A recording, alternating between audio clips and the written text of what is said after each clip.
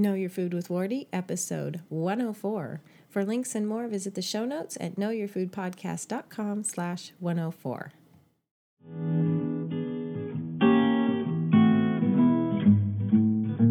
Hey everyone, welcome to Know Your Food with Wardy. I'm Wardy in Southwest Oregon, a traditional food blogger at gnaufglins.com and knowyourfoodpodcast.com. I'm glad you're here. This is the podcast where we're all about ditching those poisonous processed foods, breaking free from the conventional food paradigm, and instead embracing whole foods raised, saved, and prepared with traditional methods. It's fun, it's delicious, and it's healthy. You're on your way to looking good, feeling good, and most importantly, doing good. Hey everyone, and good morning, or if you're joining me in the afternoon or evening, good afternoon or evening. I'm recording this in the early morning as I usually do. While the house is still quiet, I really enjoy my mornings. And so once a week, I get to spend one with you, so thanks for joining me. Let's start with the tip of the week. This is fantastic. It's a brand new resource from our friend Jason Matthias. You met him back on podcast number 62. He and his family have a business called Seeds for Generations, where they provide organic heirloom seeds. And he has just put together an awesome tool, and I want to share it with you today. It's a free garden planning calculator. And you can see it if you go to knowyourfoodpodcast.com/calc, C-A-L-C. Here's what you can do. His garden planning calculator, that is free, by the way, allows you to input your last average spring frost date and then provides you all of this information for 39 types of crops. You get germination timelines for all your crop types. You get germination temperatures for optimal results. You get, for plants that need to be started as seedlings, then transplanted into the garden, you get an indoor start date. For plants that are direct seeded, you get an earliest date to plant them outdoors. For seedlings, you get the earliest transplant date that's relative to the last frost date. And based on your current date, it tells you how many days you have left for planting. Plus, it gives you additional dates for if you're using frost protection measures like greenhouse, cold frames, or row covers. And finally, as if that wasn't enough, it gives you a forecast of earliest harvest dates based on the days to maturity for each crop. This is all totally free. It's an awesome planner. So definitely go grab it. You go to knowyourfoodpodcast.com/calc, C-A-L-C. And I'm so thankful to Jason. If you want to meet him, go to our archives, knowyourfoodpodcast.com/62, and you can hear more about the work that he and his family are doing. And now moving on to our listener question. This comes from Michelle M. Here's what she says. I have a family grain mill that I use attached to my Bosch Universal mixer. It doesn't grind super finely, so I feel that my bread is usually much more dense as a result. I recently purchased the sifter attachment that attaches to the bowl of my mixer, and it sifts so very well that I end up with white flour. So, would you say the end result of white flour is a healthy option since most of the phytic acid is in the bran, which was removed? I do mostly make sourdough or soak my flour, so I don't usually worry about the phytic acid. If it's a healthy option and I'm not losing too many nutrients, what should I do with all the leftover bran, which is a lot? If I sift 2 cups of flour, I usually end up with 1 cup of white flour and 1 cup of bran. Okay, well, first let's just tackle the is it healthy question. You've already answered that it makes wonderful bread, or you practically end up with, white flour. So it's very fine flour. It's probably making great bread for you. Well, is it healthy? Well, in my opinion, yes. You've got a fresh ground product. You've sifted it to remove the bran where, yes, most of the phytic acid is.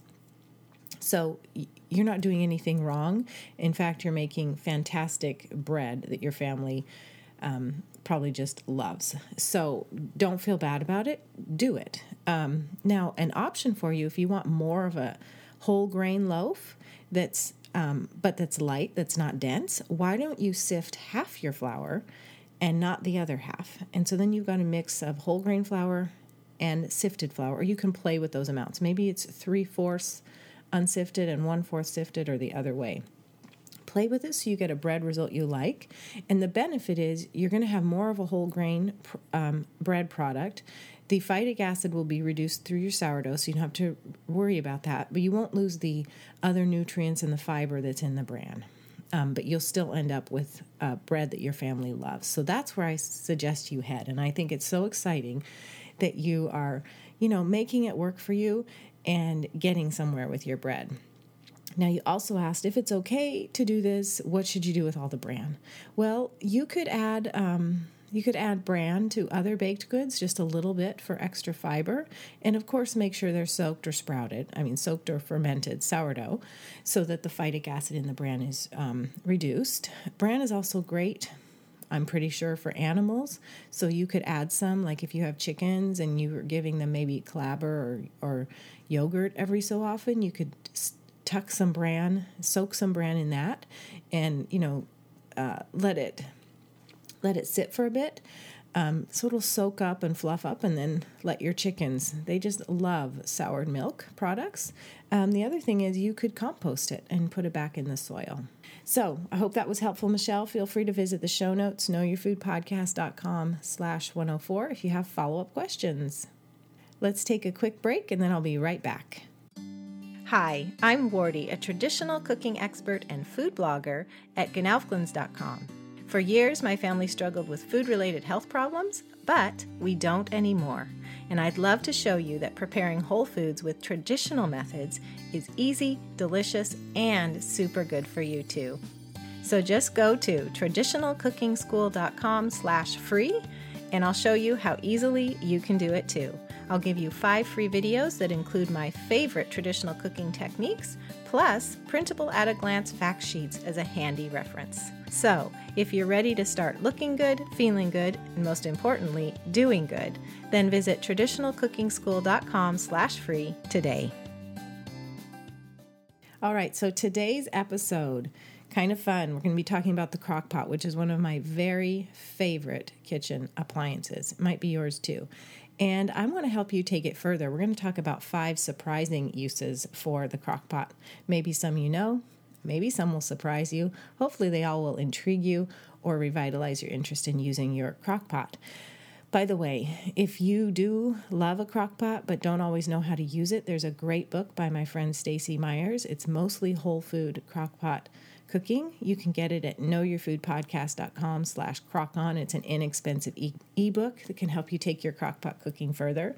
But the topic of today's episode is really surprising uses for your crockpot. So let's get into those first. I just want to talk to you about why the crockpot is so wonderful.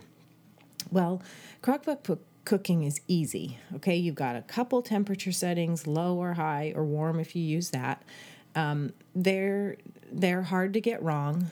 If something's on low, it might take 6 to 8 hours to cook. If something's on high, it may take 5 to 6. And it's hard, you can overcook things, but it's generally an easy method of cooking.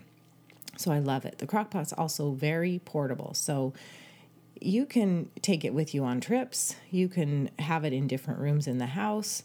And one of my favorite benefits of it being portable is if it's really hot weather and you don't want to cook in your house, you can be cooking outside in your crock pot. And because it itself is hot, the animals aren't going to bother it, hopefully.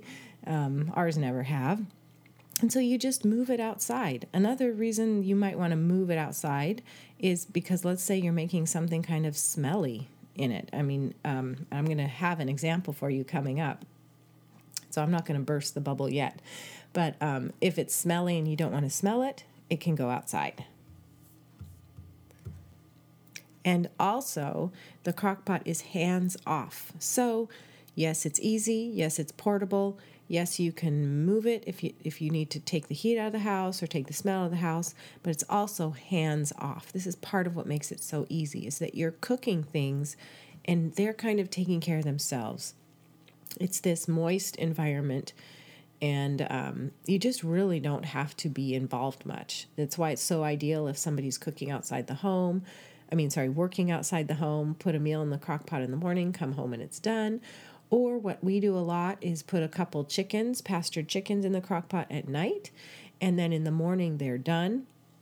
So basically all the cooking was done at night, and I wake up in the morning to a whole bunch of tender, moist, cooked chicken meat.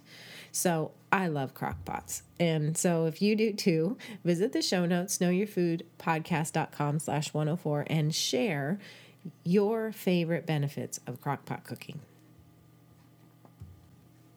Okay, so let's now get into these 5 surprising uses for your crock pot. The first one, these are all my favorites, but I really love this one. It's what I call perpetual stock or broth. As part of our traditional foods diet, we know that broth, stock are a foundation. It's so nutritious. It helps digestion. So we should be eating a lot of it. And the usual process with broth is, it's not hard, but you're combining bones and water and a little bit of vinegar, and you're simmering it on the stovetop. And there's a lot of hands-on, and then you're done. Well, perpetual stock or broth, the beauty of it is that you're turning stock making into this hands-off process and having stock perpetually available. Now, I have a full article for you on the Traditional Cooking School blog. Just go to knowyourfoodpodcast.com/perpetual to see all the in-depth, but I'm going to walk you through it right now. Because with perpetual stock, you hardly feel like you're working at all. The crock pot is always on, it's always ready. You don't have to store the stock, you don't have to wash your pot daily, you're not always messing with it. It's just always there. Here's what you do. You've got your bones and other animal parts that you want to turn into stock. Like you can even put, chicken organs in there. It gives a good flavor. You need a splash of apple cider vinegar. If you're going to add garlic or onions, parsley, odds and ends of vegetables, you can put those in there as well. You want good water. Salt is optional. And then, of course, there's your crock pot. So you're going to combine all that in the crock pot. Fill almost to the top with water. You're going to turn it on to high for an hour, then you're going to turn it down to low. And every crock pot is different, so you're going to adjust the heat as necessary. You want no more than a gentle simmer. You don't want a rolling boil or anything. And after a half day or so, your stock is ready. And what you're going to do is just ladle out what you need. And then put the lid back on. It'll continue simmering. When the water's low, you add more water, and it'll continue to pull nutrients out of the bones. And after a few days, your bones are going to be spent, so there's no more stock coming out, at which point you're going to toss the bones, compost them. They're probably just going to fall apart as mush. You can give your crock pot a break. You can start it again. You can start more perpetual stock in another crock pot. People do that to rotate their appliances so one of them isn't running constantly if they're going to have broth constantly going. But that's the simple process. You've started your stock, your broth, in a crock pot, and it's just going, and you're taking stock off as you need for 3 to 4 days, at which point you start over again. That is the beauty of perpetual broth. It's always there. You're not storing it. It's very hands-off. So that's why it's making my list of surprising, and maybe I should also say very useful uses of the crock pot. Remember, you can check out more information on this by going to knowyourfoodpodcast.com/perpetual. Now let's move on to the second surprising use for your crock pot, and that is to make soap. I have been doing this for years. 2009, 2010, I've been making crock pot soap. I was introduced to it from a friend on a Christian Homekeeper message board, and she told me about the book Handcrafted Soap by Dolores Boone. This book is no longer in print, but maybe you could find it used somewhere. But anyway, the reason it's so great is because you're literally making soap overnight in a crock pot.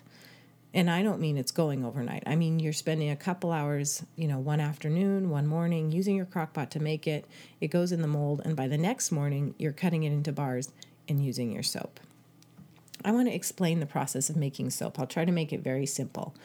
But you are combining fats and oils with a caustic, and the caustic we usually call lye, but it's also sodium hydroxide.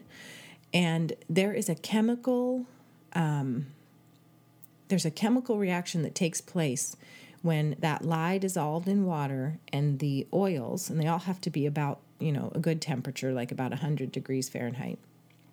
There's a chemical reaction that takes place when they are forced together, and you force it by blending or stirring. Stirring takes a lot longer. And that process is called saponification. Once it begins, it's going to keep going. You do have to get it going by the stirring and the agitation. And so the beauty of the crock pot is that you blend your soaps, your oils, and your caustic, the lye dissolved in water. You blend that together to get it to a certain point. It's called trace, and that's where the chemical reaction has gone far enough that it's not going to go back. It's going to keep going forward and convert all of the fats and oils, or react to all the fats and oils with the lye to make soap. That's the end result of this chemical reaction. So you blend to get it to trace, and then you're going to put it in the crock pot, and the heat is going to keep it cooking and keep that reacting. So about within an hour, your chemical reactions are going to be done. That's called hot process soap, where you're using heat to finish the chemical reaction.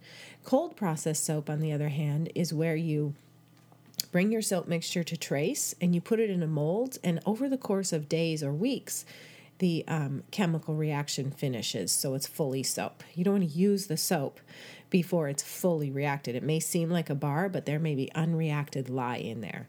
Well, with the crock pot, you're forcing it to its conclusion within an hour. Putting it in the mold, it cools down and solidifies overnight, and the next morning you're cutting it into bars. So it's like a less than 2-hour process, and you have soap the next day.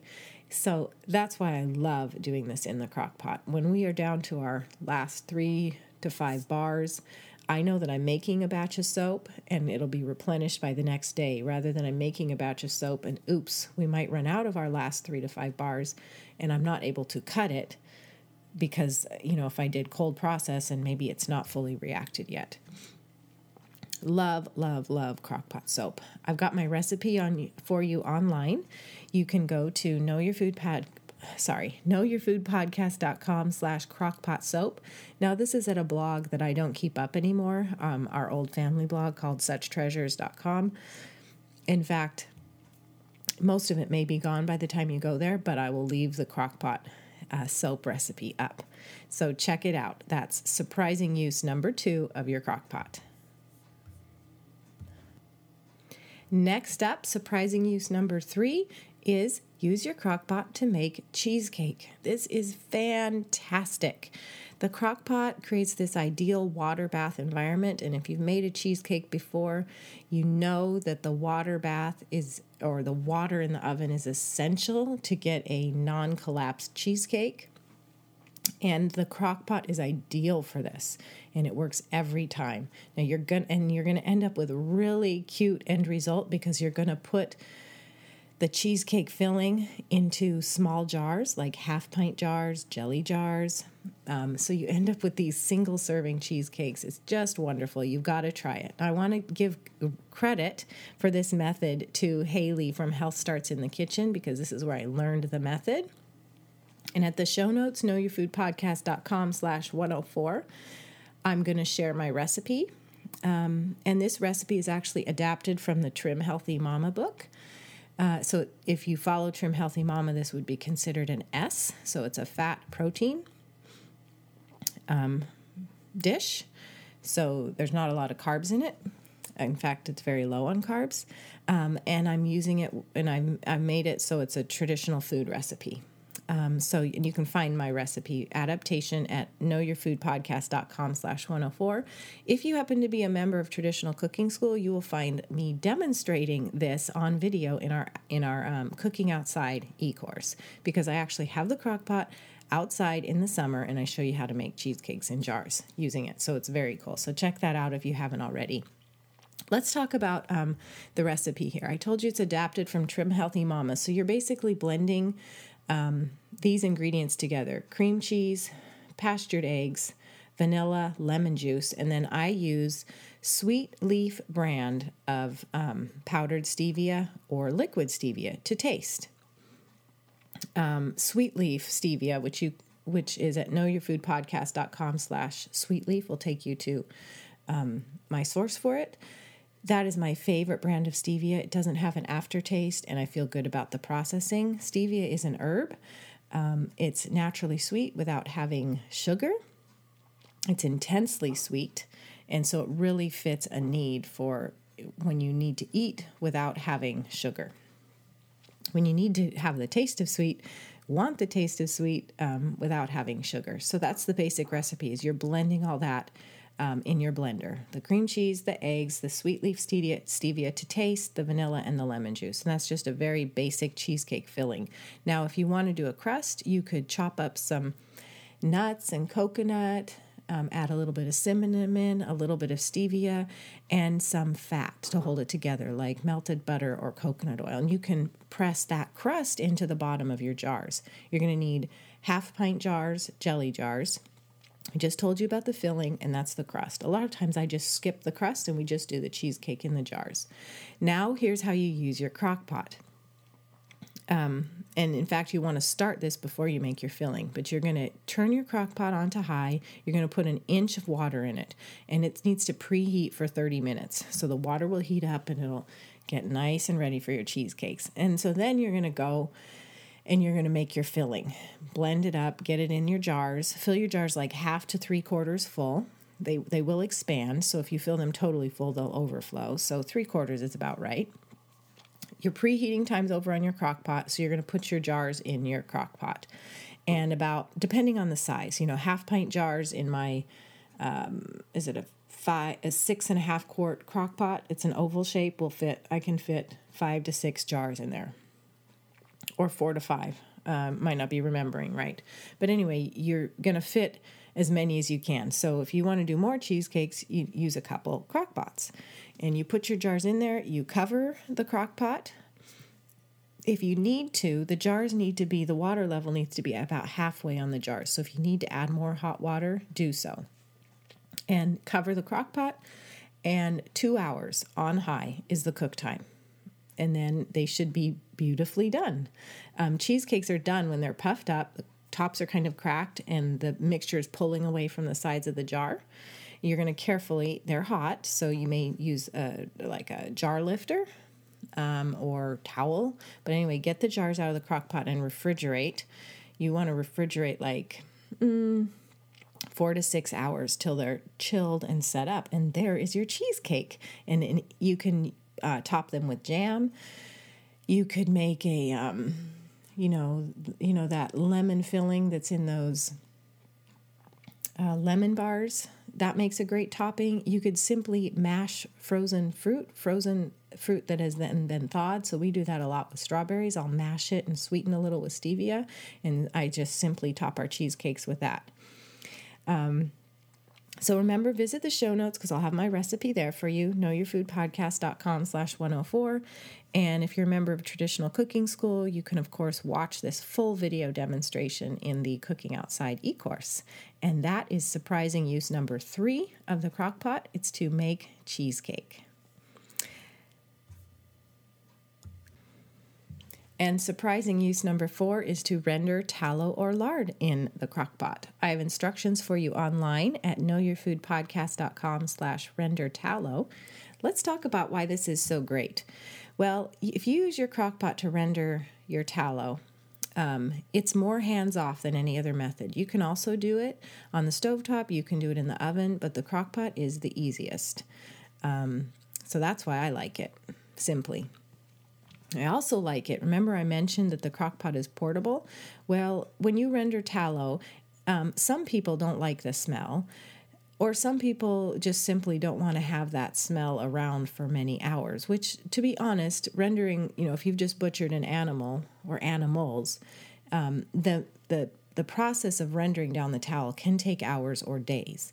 So the very fact that you can move the crock pot outside and get those smells out of the house is fantastic. When we butchered our first grass-fed beef that we raised, we had enough fat to render that it took a whole week, basically 24/7, with multiple appliances outside for me to render all the fat. So we were so happy not to do that in the house. I didn't have the room, number one, but number two, then it's not an offensive smell. None of us were especially bothered by it, but if you were kind of enduring that for hours and days on end, you'd get tired of it. So that's why I like to do the crock pot anytime I'm rendering. And the process is very simple. You cut up your fat into small chunks, put them in your crock pot, set the crock pot to low. As the fat melts, you're going to use a ladle and ladle it into containers. Do put it through a fine strainer so it's pure, so you don't want get any bits of gristle or whatever else could be there. You don't want that in your tallow.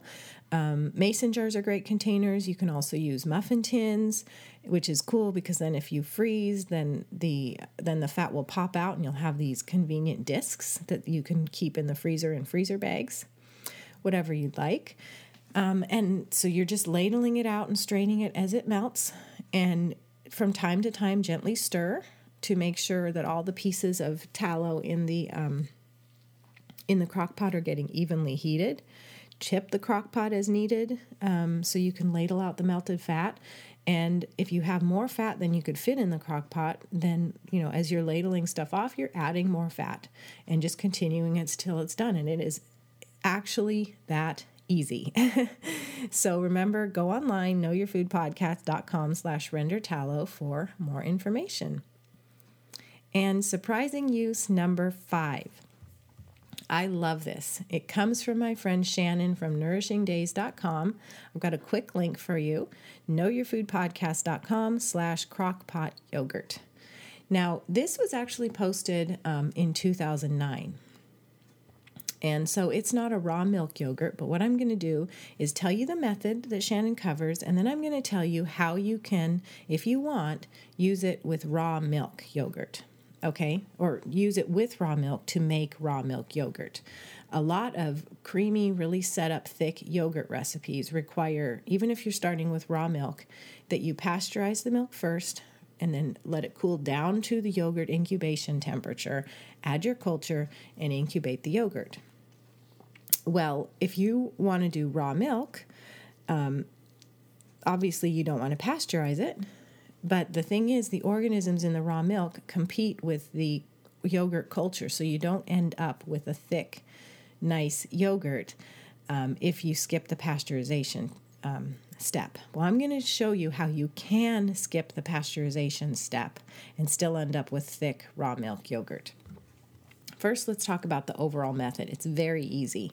You're going to put and this overall method is if you are going to pasteurize your milk first, okay? You put the milk in the crock pot on low. You heat it for 2 to 2.5 hours. That gets it to near boiling. You turn your crock pot off, and the near boiling is the pasteurization. And it's for a purpose, okay? It's for a purpose so that you don't have competing organisms with the yogurt culture. That's the purpose. So just, talking about the facts here. Of course, raw milk is ideal. So the milk is near boiling. You turn off the crock pot and you let the milk cool for about 3 hours with the lid on. So, it's not exposed to the air and all that. And it's going to get down to yogurt incubating temperature, which is like 100 to 110 degrees. Then you're going to stir in your culture, which could be a powdered yogurt culture, or you could use plain yogurt with live active cultures. And, for amounts on this, definitely go check out Shannon's post, knowyourfoodpodcast.com/crockpot yogurt. I'm just talking about the method here. And so you mix in your culture very well. Then you're going to put the cover back on the crock pot. And remember, it's off at this point. And you can even take the whole crock out, wrap it well in towels, like big bath towels, put it in a draft-free place, like maybe your oven or a corner that doesn't get a lot of airflow, and let it incubate for 12 to 18 hours. Its residual heat will complete the culture. Right now, it's about 100 to 110 degrees, ideally. And after 12 to 18 hours, it's going to turn into yogurt. And when it's done, then you're going to transfer it carefully so you don't mess up the curds into, your jars or whatever you're going to use to put it in containers, and then put it in the fridge. And I like a good 24 hours to set it up fully. Of course, when it's cold, you can dig into it, but it'll be nice and set in 24 hours. So that is the process of using the crock pot for yogurt. It's amazing, isn't it? It's a surprising use, but your crock pot is really cool for yogurt. I mean, it's taking care of heating the milk and insulating the milk with the culture, so you end up with yogurt. Now let me tell you how you can adapt that if you want to make raw milk yogurt.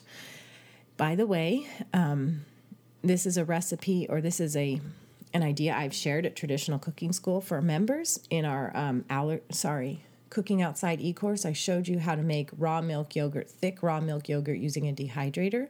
So the recipe behind what I'm going to tell you can be used many places if you use your dehydrator to incubate, and I'm going to show you an adaptation for a crock pot here.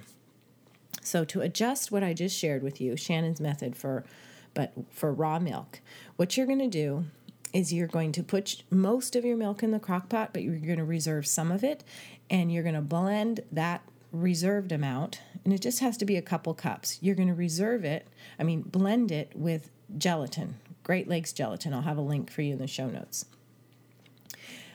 Just blend it so the gelatin isn't all clumped together, but it's kind of distributed. And you need, for the amount of yogurt you're making, you need about 1 to 2 teaspoons of the gelatin per quart of the yogurt you're making. So that tells you how much to use. So you blend, some of the milk with your full amount of gelatin. Then you put that in the crock pot with the rest of the milk and stir well so the gelatin is distributed.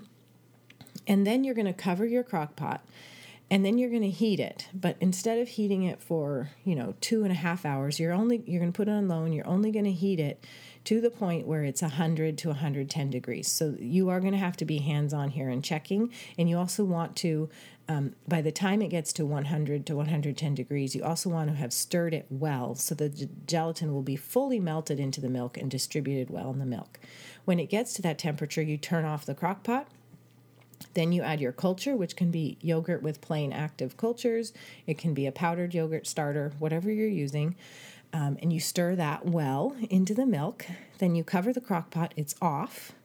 You remove the crock insert, wrap the whole thing in towels, and put it in your oven or draft-free location to finish the culturing at that same incubation temperature. 12 to 18 hours, and it'll be done. And the beauty of this is, remember, the organisms in the raw milk are still there to compete with the yogurt culture, but because we add the gelatin sets it up thick in spite of that competition. So you get all the raw milk organisms, you get the yogurt, tangy flavor and culture, and you get thick because of the gelatin. So it's beautiful. So when your yogurt's done, you're going to transfer it into glass jars and refrigerate. And again, about 24 hours is the minimum, at least in my opinion, for a good set of chilling after it's been cultured.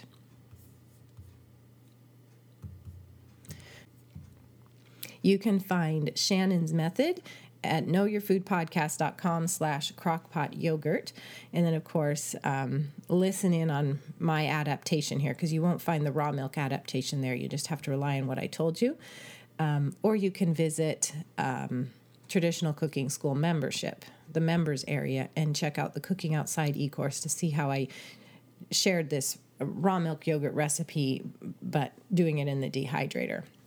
I use the dehydrator, like Shannon here is using the crock pot to bring the milk to temperature.